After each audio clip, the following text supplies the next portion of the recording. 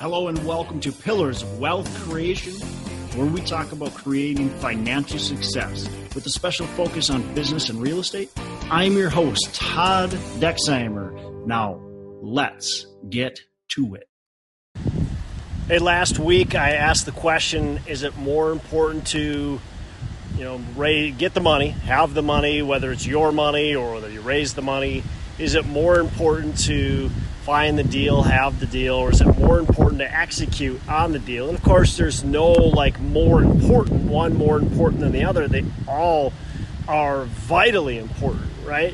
You have to be able to execute on the deal. There's no point of getting a great deal and bringing your investors into a great deal if you can't perform on that deal, right? So a great deal only goes as good and as profitable as your property management, as your asset management, and just executing the overall business plan, construction. There's a lot of things that can go wrong, and so that's critical, right?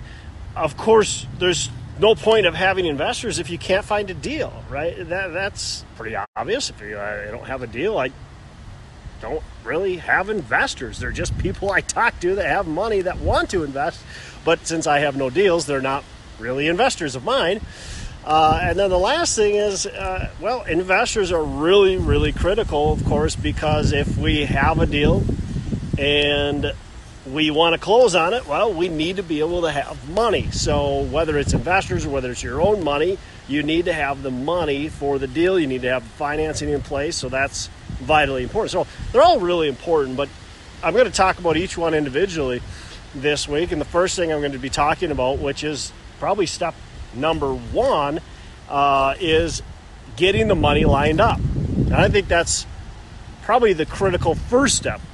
And these are all important to really have your ducks in the row in the first place. But getting the money lined up is extremely important. And I'm going to talk specifically about investors because I'm a multifamily guy, and typically we have investors in our deals. Sometimes you're able to buy a medium or small multifamily with your own money, but typically not. Typically when we're going to large multifamily, we're bringing in investors. If we're going to be needing to get $5, $10, $15 million into a deal, we have to have other people's money.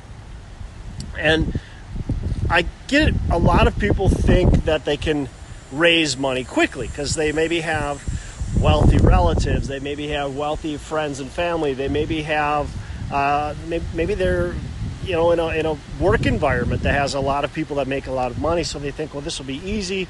I'm a doctor, I've got a lot of doctor friends, no problem.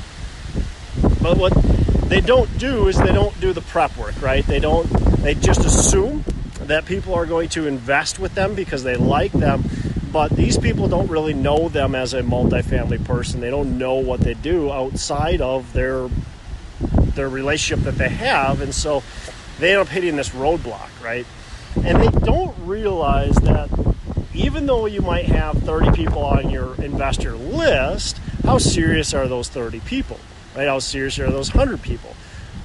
You want to make sure they're serious investors. You want to make sure they understand what they're investing in prior to you bringing a deal. Because if you just bring this first deal, right? If you bring this deal and it's a 200-unit apartment building, you're all excited about it, and you send this to them, they have no clue if that 200-unit apartment building is a good deal or not. They can look at the returns. Sure, those look attractive, but maybe they're not too attractive.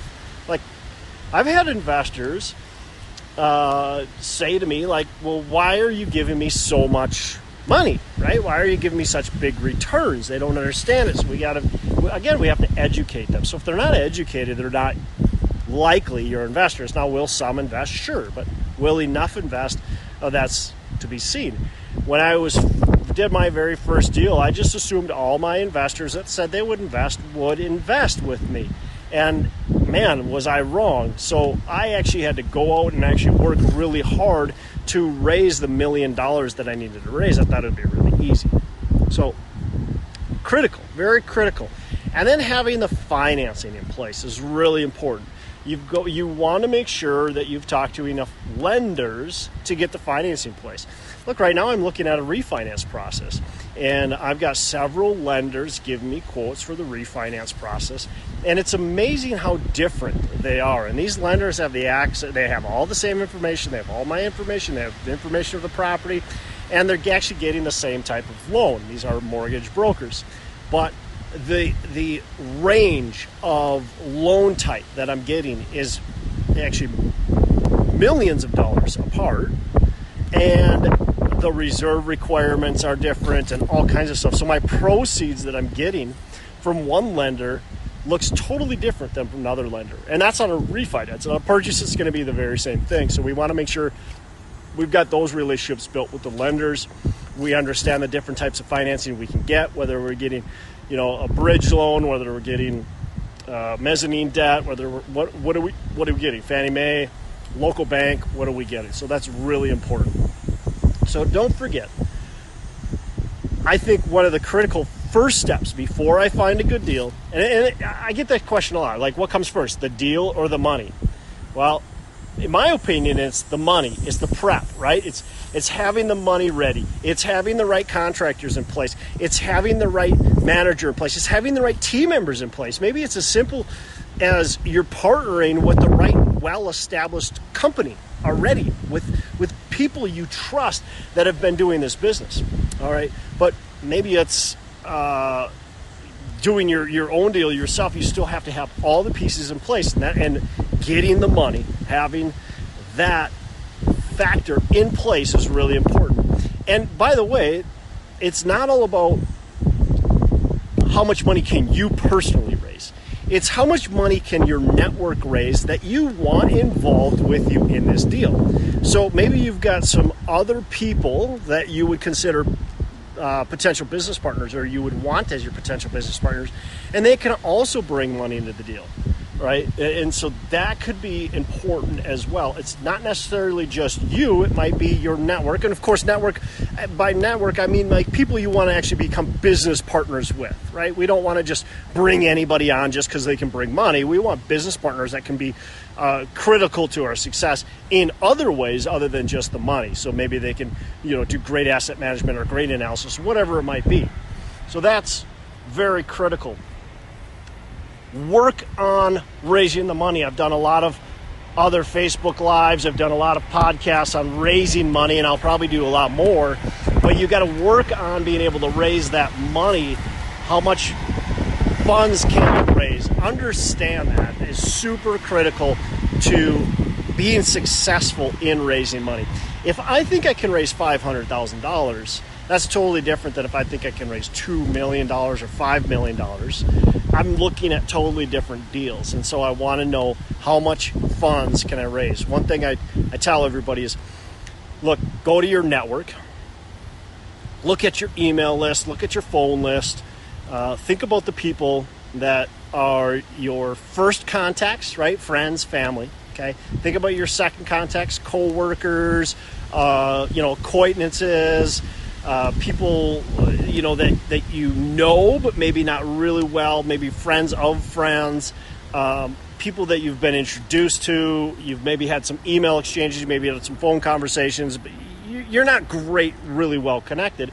Write all those people down, the ones and the twos, write them all down, and I shouldn't say write them all down, write the ones down that you think have any type of interest in real estate investing, okay, any type of interest in investing, and that potentially have enough money to meet your minimum investment, whether that's $25 or $50 or whatever $1,000 it is, okay? They go on your list, and you take that list and you take your minimum investment and you add that all up. So maybe you've got 10 people on your list, minimum investment is $50,000, that's $500,000, right? That's how much you potentially can raise. Now, that's not how much money you will raise. What I'll tell you is that list needs to get cut down by about 25. You need to take 25% of that, okay? So that'll tell you how much you can actually raise. Now, your friends and family, if you've done a good job, will likely invest more than 25%, maybe 50% of them will invest. But then that acquaintance list, you're probably looking at 10 to 20, maybe 30%, depending on how good of a job you do. You want to be communicating with them always. I'm going to go more steps in depth on raising money. Maybe I'll do that towards the end of this week and into next week, but super critical. I just want to reemphasize, very important to get our ducks in the row before we find a deal. And one of the most critical things is making sure you have your money lined up. It's financing, it's your investors, it's your own money. All that needs to be lined up before we put a property under contract. And why? Well, we don't want to mess up on the deal, embarrass ourselves, and maybe never get the deals again from the brokers in the market. Word spreads in multifamily, and they know who actually performs and doesn't perform. And you want to be known as somebody who performs.